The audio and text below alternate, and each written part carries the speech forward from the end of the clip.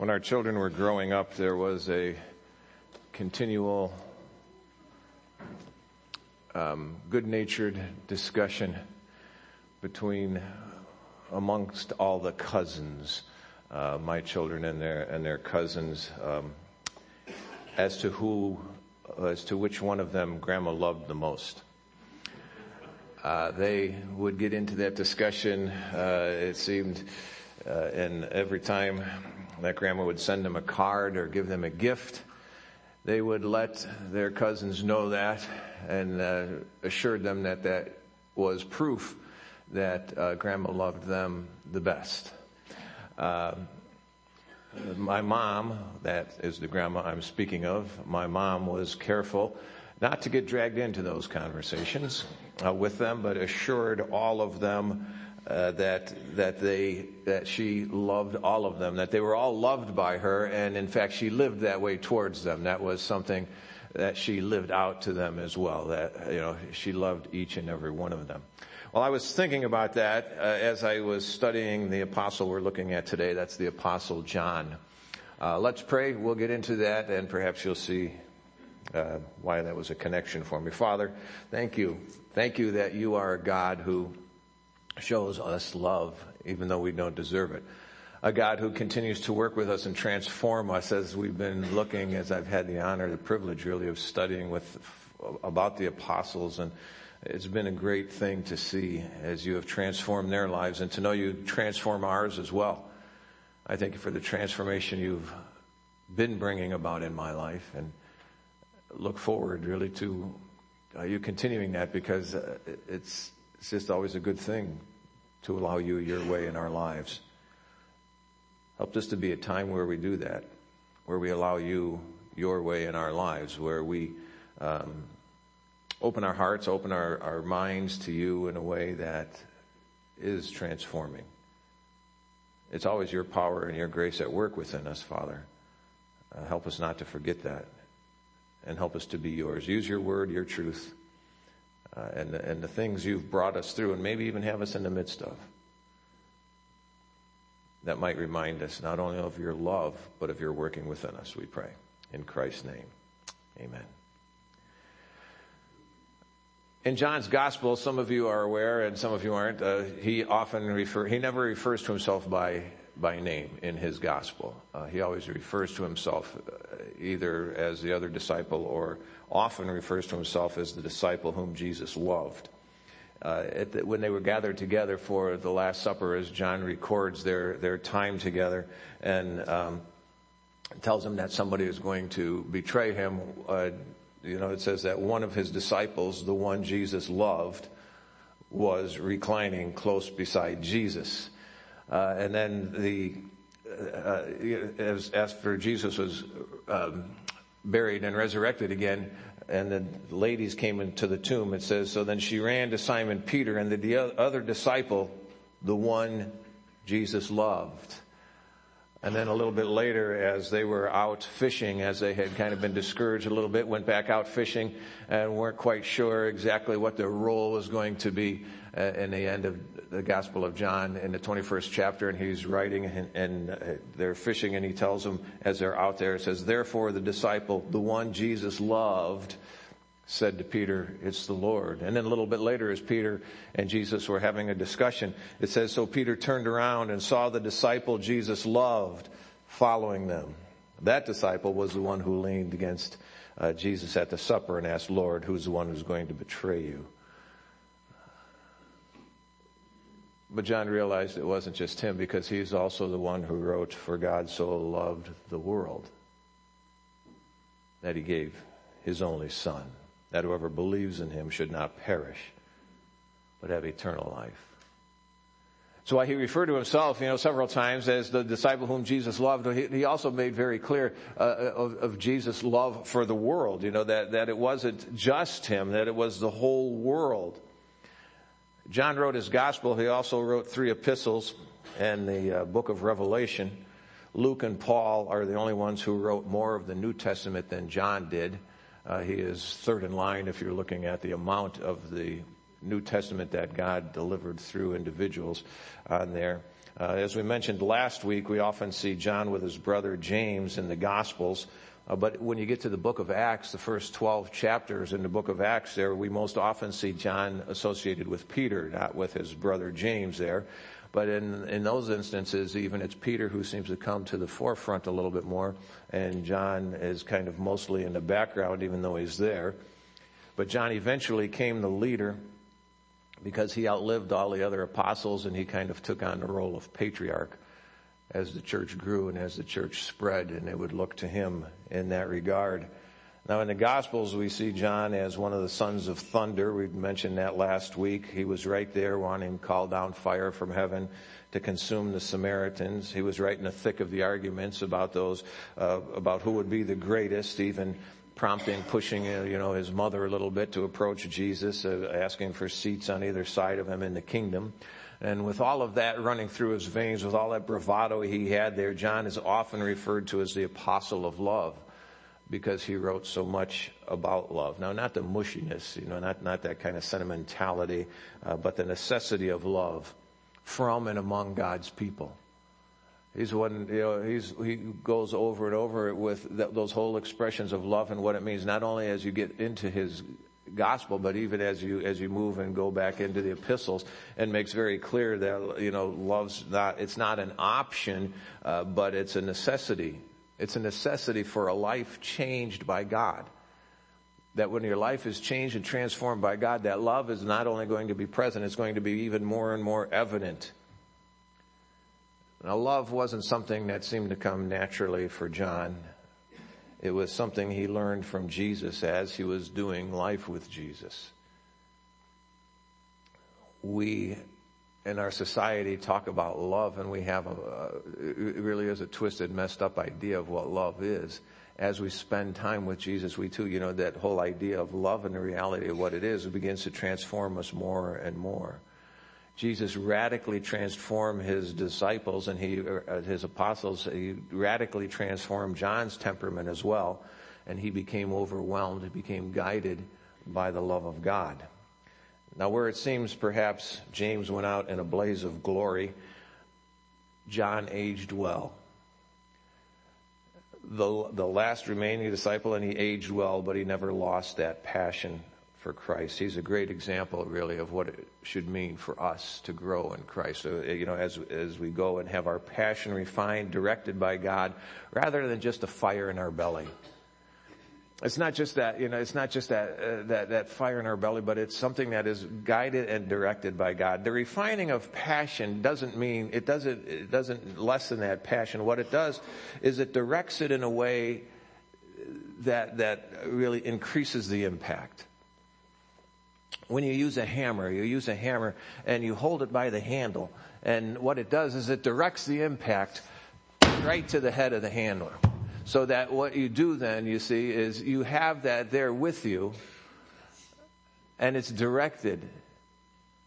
And it's not lessened. Instead, the impact is increased because of the direction of that impact. That's what God does when he refines someone's character. He doesn't lessen the passion. And with John, he didn't lessen the passion. What he did is he directed it. And by directing it, he increases the impact of what's there. And John's refined his directed passion. It comes through very clearly in his writings. He's a very black and white writer. He's clear. You've heard me use that before, I like to be clear. We have to be careful because sometimes it comes across as rude. But John was very clear in what he wrote. Look in 1 John. He says, if we say we don't have any sin, we make him a liar, and his word is not in us.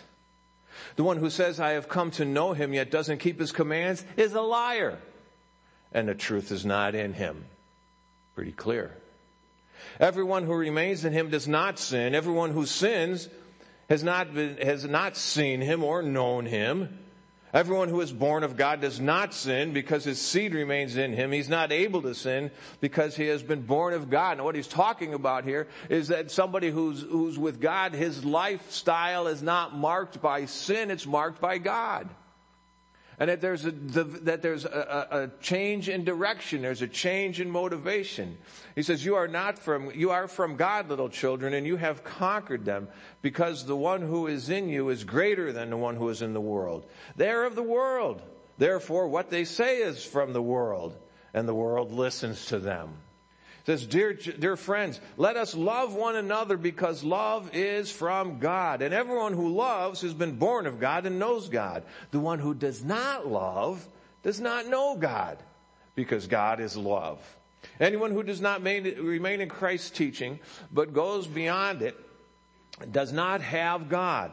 The one who remains in that teaching, this one has both the Father and the Son. If anyone comes to you and does not bring this teaching, do not receive him into your home. And don't say welcome to him, for the one who says welcome to him shares in his evil works. Dear friends, do not imitate what is evil, but what is good. The one who does good is of God, and the one who does evil has not seen God. There's no wishy-washy horsing around, no mollycoddling fence sitters, no mamby-pamby stuff with him. He's clear. He's trying to be direct. He's trying to help you to understand that when God comes into your life, God changes your life. And if love isn't a part of that, if that isn't evident, if the love of God hasn't transformed you in some way and somehow and taken off at least some of those rough edges, and it continues the process, he says, then you have a problem. And that you don't know God as you think you do. The way John wrote's a reflection of his personality, which God used to convey his truths, not John's opinions. As the writers of Scripture were guided, they are communicating God's truth, not their own opinions, not their own ideas. Truth was John's passion, and he wanted to make it clear, not at all fuzzy. He wanted to be very clear with it. Now, one of the dangers of that type of personality is a tendency to push things to an extreme. Jenny often tells me, she says, you're a man of extremes. And that goes in a lot of ways, not only in my opinions, which I'm happy to share with you if you ask, and sometimes even if you don't. But it even goes that way, when we're in the car and she's shivering in the summer because I have the air conditioning going full blast, or in the summer where she's reaching for the knob because I have the heater going. What we have to be careful of is when we carry that over to other areas, because a passion for truth needs to be balanced by a love for people. Or it gives way. If it's not balanced, it gives way to judgmentalism, harshness, and a lack of compassion. And I have been guilty of that.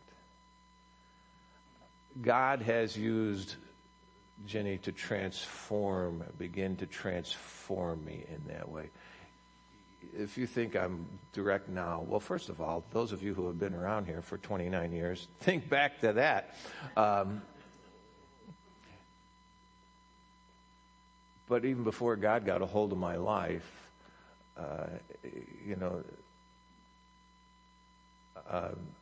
I just like being clear. And if it hurts your feelings, well, suck it up, buttercup, because you know what? It's just the way it is. And I try not to do that now. But John had a passion for truth. He was the disciple with Andrew when John the Baptist identified Jesus as the Lamb of God. In the first chapter of John, we looked at this before. It says, again, the next day John was standing with two of his disciples, John being John the Baptist in this case. John the Baptist's disciples were there, and two of them were standing with him. It says, when he saw Jesus passing by, he said, look, the Lamb of God.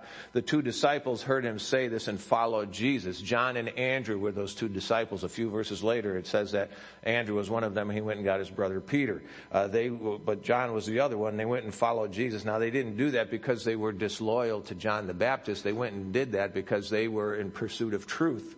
And they believed that John was speaking the truth. And when John was speaking the truth and identified Jesus here as the Lamb of God, then they began to follow Jesus. They acted on that truth they heard. They knew that truth was to be acted upon and to be lived out and to make a difference in your life, and not simply something to pile in your head so that you can dump it off on other people.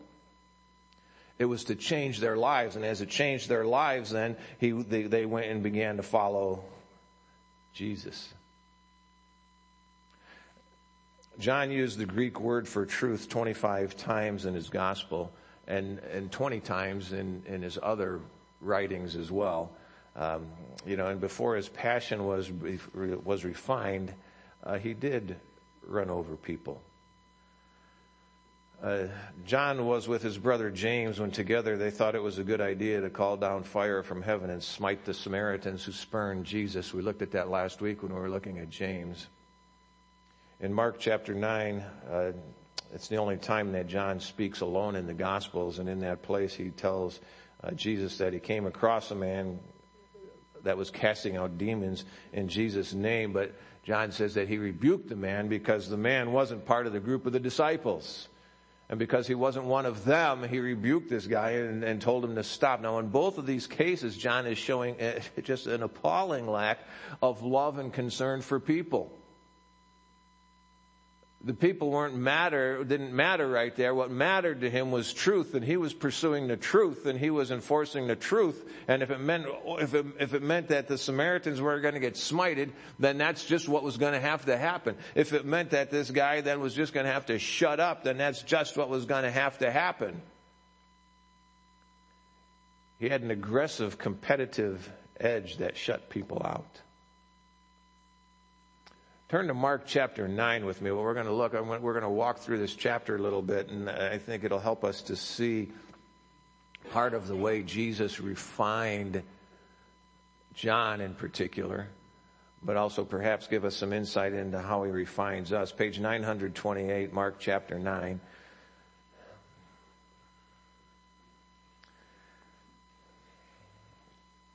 I thought it was just a good chapter as you see the flow of it, and I don't think we often see the flow of it here and see the transformation that's going on in John's life. Verse 1, follow along. It says, "Then he said," he being Jesus, said to them, "I assure you there are some standing here who will not taste death until they see the kingdom of God come in power." What a great promise. Verse 2. After 6 days, so 6 days after he said that, Jesus took Peter, James, and John, that inner circle of 3 we've mentioned. He took those 3, led them up on a high mountain by themselves to be alone, and he was transformed in front of them. So just imagine, get this picture in your head of what's going on. He tells them, he says, "I assure you that some standing here, they're not going to taste death until they see the kingdom of God come in power." And then 6 days later, shortly after this, he takes Peter, James, and John, and he goes up into this mountain that we refer to as the Mount of Transfiguration. It wasn't called that then,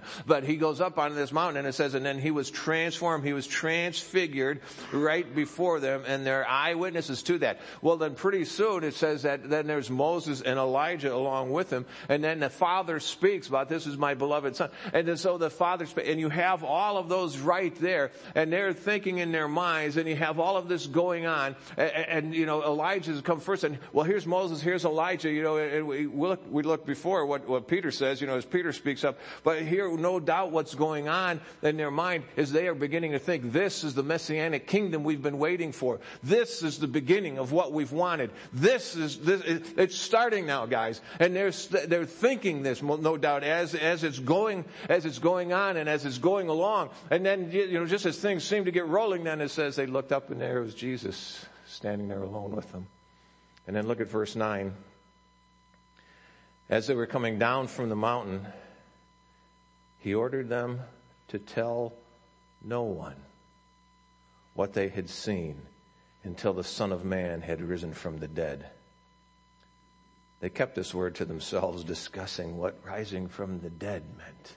They didn't quite get it. They have the experience of a lifetime here, and they think this is it in the Messianic kingdom. That finally he is stepping forward as we wanted him to, and things are going to get rolling, and things are going to get going here, and they're having that, and they can't tell anyone. Don't tell anyone, Jesus says. And they come down from the mountain there. As you look through there, they come down from the mountain, and there's the other apostles and disciples. It was just the three of them that went with Jesus. Well, there's the other apostles, there's the other disciples there, and they're not able to cast out a demon out of a boy. They're not able to do that. Well, Jesus steps in and he frees this boy from the demon. And then notice he gets the disciples over to a less conspicuous place, and he tells them again about his coming death. He tells them again that he's going to be going, that he's going to be giving his life. But look at verse 32. But they did not understand this statement, and they were afraid to ask him. Well, then as they travel along, the disciples get into one of these conversations, into one of these discussions about which one of them is the greatest and who is going to serve as Jesus' right-hand man. Peter, James, and John just had this huge experience with Jesus on the mountain. And they have this huge experience. They come down. They're not allowed to tell anybody. And they come down. And then they witness once again Jesus just drive the demon out. He pulls his disciples aside. He begins to tell them. They don't quite understand. What do? Then they get into this whole discussion here about who's going to be greatest. Who do you think has in their mind who's going to be greatest? The three guys who went up on the mountain with them. But couldn't say anything yet. If you would have seen what we see, you know it's me. It's not you. I mean, this is probably part of the discussion that's going on there, and they can't talk about it. They're probably thinking they have that inside track with Jesus. Certainly one of them was going to be his go-to guy. How could it not be? He's the one, they're the three that he took up with him, that he took with him on the mountain and let them see this. How could it not be one of these three guys? Well, then notice Jesus asks them what they're talking about. Well, at least they were too embarrassed to admit what they were arguing over. At least they had progressed enough in their common sense to not bring that up. But then Jesus uses this as an opportunity to further refine and direct his disciples.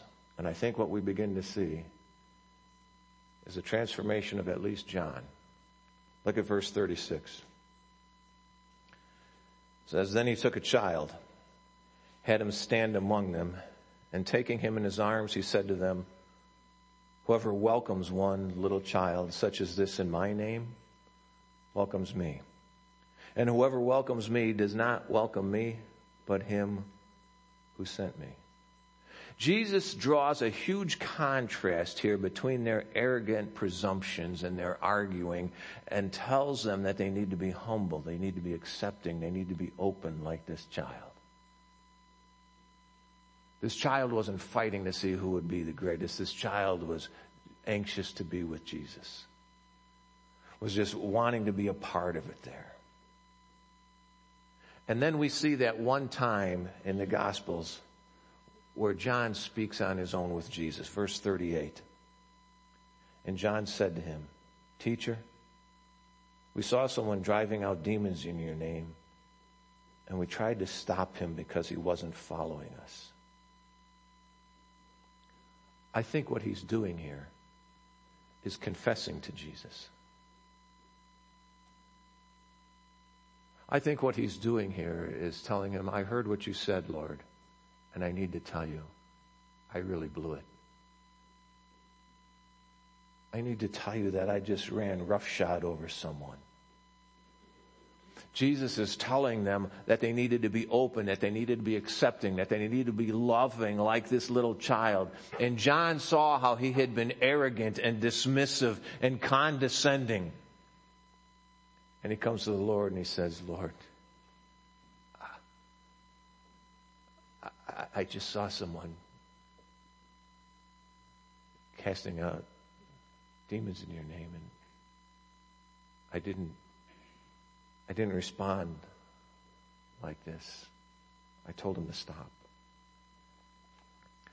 I think what we see here is John is learning the balance of truth and love. And we're seeing him being transformed. Truth without love is brutal. It runs roughshod over people. That's something Jesus didn't do. I can remember, and it's a good thing I can remember this because it has helped me more than once. I can remember Jenny saying to me about the way that I talk to people sometimes. I can remember her saying to me, you know they have feelings.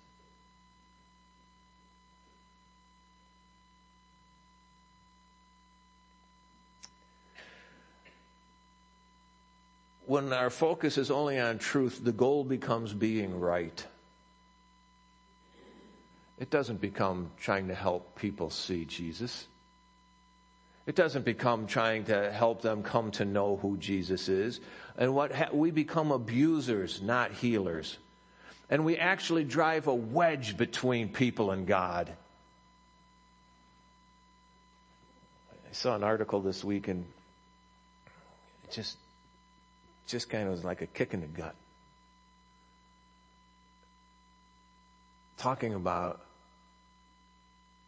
how evangelicals are looked at negatively. I think it was, if I remember correctly, 60% of the population in this country. I thought that's not the way it should be. But sometimes it's because in our pursuit of truth that we use that in a way that runs over people. And what it does is it drives them away from God instead of bringing them closer to Him. Truth without love is brutal. But love without truth is misguided. It's simply misguided sentimentality. And what we have to be careful of is that we don't overreact to this, that we don't respond in ways we shouldn't. Because when truth is missing, love is misguided and love is actually destructive. Because then what happens is we begin talking about love and we begin talking about tolerance with absolutely no regard for truth. And that is not what we should do. The truth needs to affect how we love. And so what begins to happen is you have love there without truth. Then you substitute your own truth for a standard, and you set up that standard that you embrace. And we see this going on today. And sometimes we react against that and begin to spell out truth without love. Those who respond to truth without love, we may have our theology straight, but we come across as unloving and self-exalting. The lack of love mars the truth sometimes that we profess to care so much about. Ephesians 4, Paul is writing about the gifts of the church, and he says the gifts of the church, they're given to so that we could build up, so that the church can be strengthened, that it can grow. And he says, until we all reach unity in the faith and the knowledge of God's Son, growing into a mature man with a stature measured by Christ's fullness, when we will no longer be little children tossed by the waves and blown around by every wind of teaching, by human cunning with cleverness and the techniques of deceit, but speaking the truth in love. Let us grow in every way into Him who is the head, who is Christ. But speaking the truth in love. Why? Because we've been transformed by God. Because we are growing and maturing. And as you grow and mature in your relationship with Christ, you become more loving as you share His truth. Not more hostile, not more belligerent, not more rude. Know the truth, but uphold it in love. The two have to work together in balance. Truth is not to be abandoned in the pursuit of love. And love is not to be set aside in the pursuit of truth. God calls us to speak the truth in love. Not to speak the truth or love, to speak the truth in love. And we need to be able to do the two of those. And where we can't, we need to continue to go back to Jesus, to have our life and our heart transformed in such a way that His truth is not only what guides us, but that His call to love others is also what compels us to speak the truth to them in love. This is what John was learning. Last week we studied the Apostle James, John's brother. We looked at Matthew's account of James and John and their mother approaching Jesus, about James and John getting the seats on either side of Jesus in His coming kingdom, that was the place to be. Mark's account gives us a little bit different angle there and helps us to see that James and John were the main instigators of that request. It says, then James and John, the sons of Zebedee, approached Him and said, Teacher, we want you to do something for us if we ask you. What do you want me to do for you? He asked them. They answered Him, allow us to sit at your right and at your left in your glory. Now, there's really nothing intrinsically wrong with that request. I mean, who wouldn't want to sit there? I mean, it'd be great. I mean, when we went to watch Luke's soccer game yesterday, it was an indoor soccer game, and we sat up in the balcony, and I sat where I could see, and because we were up high, and it was right along the balcony, so then my two granddaughters sitting on my lap, and I look around there. Their heads are between them, but why? Well, because we want to. Who wouldn't want these? Who wouldn't want these seats? Here's the problem, though. You see, the focus at this point was to obtain the position, not to be worthy of that position. They wanted to have it. They didn't want that transforming to go on. They just wanted to have that spot. And Jesus' goal was the transformation of His followers, the same as it is today. He is still trying to transform His followers to be His people.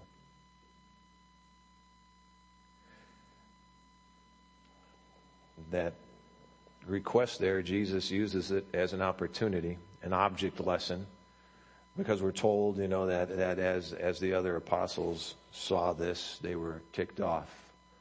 That's a paraphrase. They were irritated. They were mad with James and John. Well, then it says, Jesus called them over and said to them, those who are regarded as rulers of the Gentiles dominate them, and their men of high position exercise power over them. But it must not be like that among you. On the contrary, whoever wants to become great among you must become your servant, and whoever wants to be first among you must be a slave to all. For even the Son of Man did not come to be served, but to serve and to give His life as a ransom for many. You see, they wanted to be great. Jesus wanted them to be humble. They wanted recognition. Jesus wanted humble service.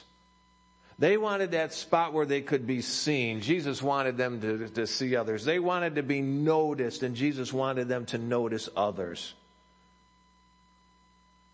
But that's consistent with everything that He had been teaching them all along. In Luke chapter 14, it says when Jesus is talking to them, He says, when you're invited by someone to a wedding banquet, don't recline at the best place, because a more distinguished person than you may have been invited by your host. The one who invited both of you may come to you and say, give your place to this man. And then in humiliation, you will proceed to the lowest place. But when you are invited, go and recline at the lowest place, so that when the one who invited you comes, he will say to you, friend, move up higher. You will then be honored in the presence of all the other guests. For everyone who exalts himself will be humbled, and the one who humbles himself will be exalted. Now, it seems they were very slow to catch on to this direction for Jesus, because even when they got to the Last Supper, not a single one of them was willing to humble themselves to do what was normally done, the washing of the feet. See, to us, that's an awkward thing. To them, it wasn't awkward. It was something that was done when they would come into a home for a meal like that, particularly for a formal meal, which is what that was. That's why they were reclining at table, because it was a formal meal. And as they would recline at the table, and then their feet were out, just a little more visible because they were down on a low table. And so this was something that was not a single one of them would humble themselves and do that. John is the only gospel that records that event of the foot washing. I think it's because it made an impression on him. I think it's because it was something that John just didn't forget. Perhaps John never mentions himself in the gospel because he wanted the attention to go to Jesus and not to himself. Perhaps he referred to himself as the disciple whom Jesus loved because he marveled at the fact that Jesus would love even him. You see, he wrote these things after that transformation process. He wrote the gospel after God had transformed him from a son of thunder into the apostle of love. And maybe he referred to himself that way because he just marveled at the fact that God would love even him. One final area we'll look at where Jesus refined John. Because, like us, John also had to learn that suffering has a place in the life of someone with a relationship with Jesus. We don't like this part of life. We don't like this part where suffering comes. But suffering comes into every life, even those who have a relationship with Jesus.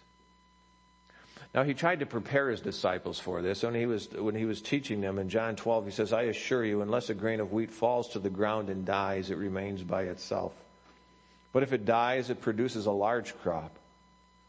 The one who loves his life will lose it. And the one who hates his life in this world will keep it for eternal life.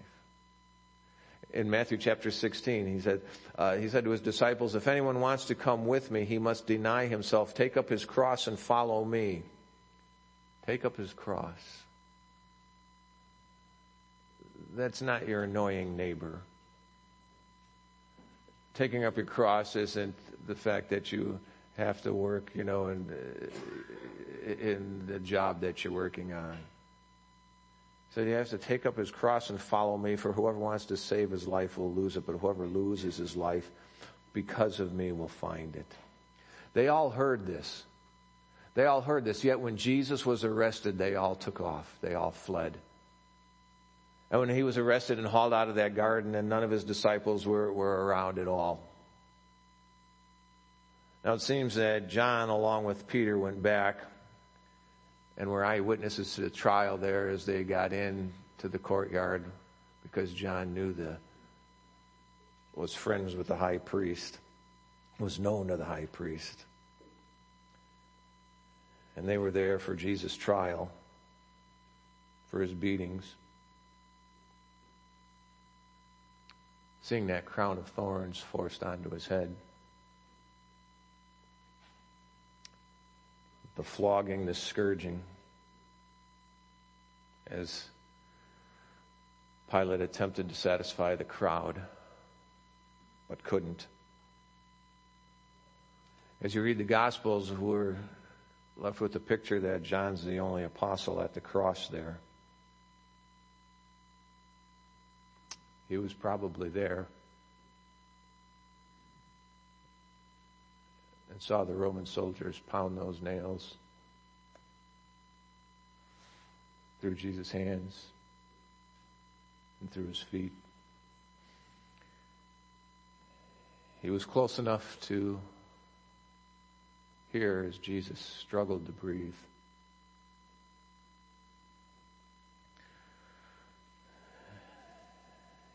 He heard Jesus ask the Father to forgive those who did this to him.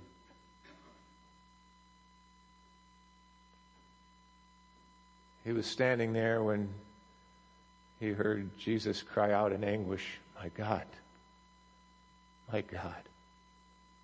why have you forsaken me?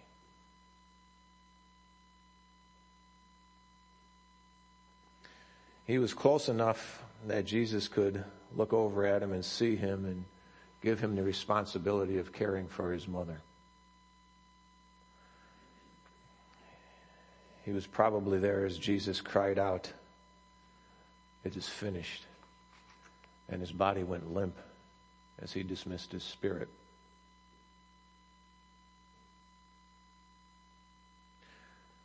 Last week when we were looking at James, John's brother, we saw that the only death of one of the apostles recorded in Scripture, where it says he died by the sword, probably beheaded. I'm guessing John's the one who felt the most pain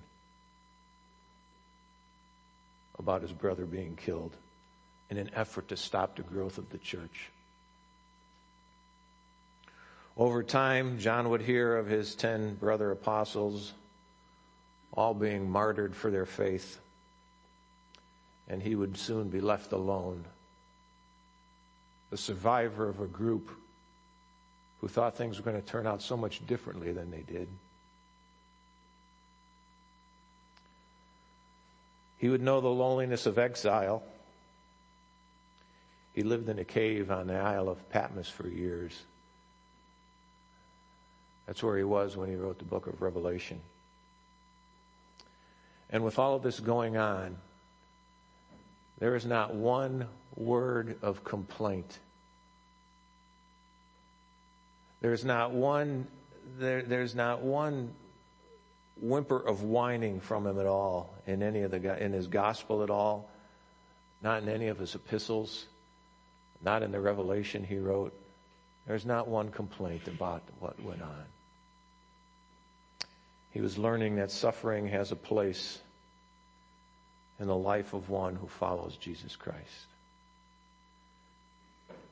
He would write in the Revelation, I, John, your brother and partner in the tribulation, kingdom, and endurance that are in Jesus, was on the Isle of Patmos because of God's word and the testimony about Jesus. He mentions tribulation here, but notice he very quickly looks beyond that present trouble, focuses on what? The kingdom.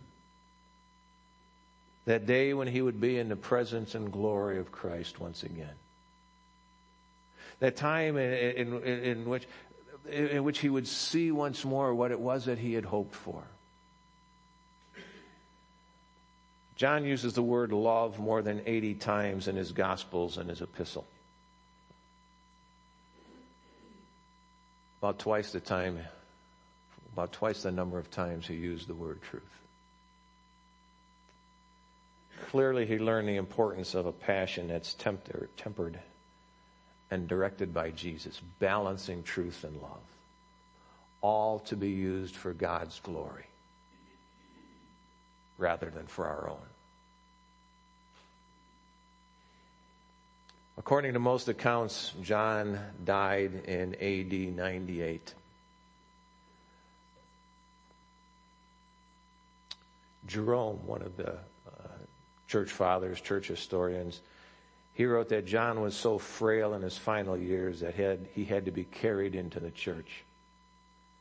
And yet he still came. He still thought that it was important that we love one another and show the world that we are Christ's disciples. The importance of still balancing that truth and love in a life transformed by God.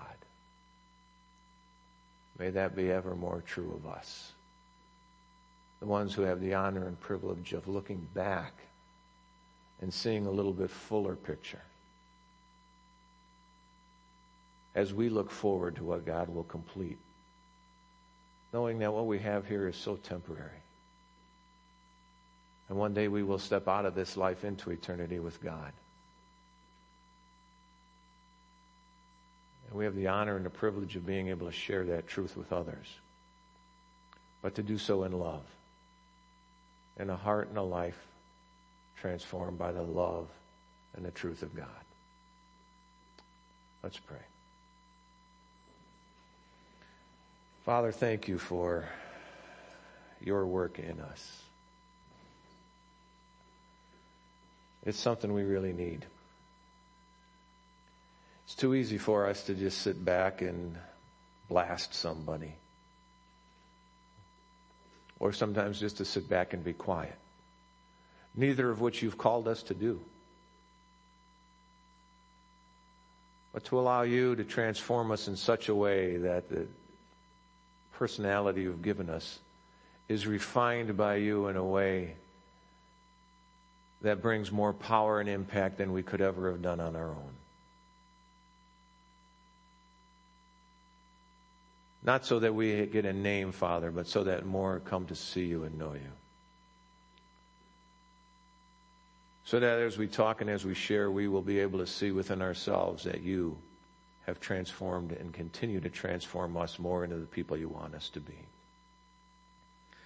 Father, motivate us. As we look at the apostles and see what you have done in them, you are the same God at work in us today. Transform us into people of truth and love. For the glory of Christ, we pray. Amen.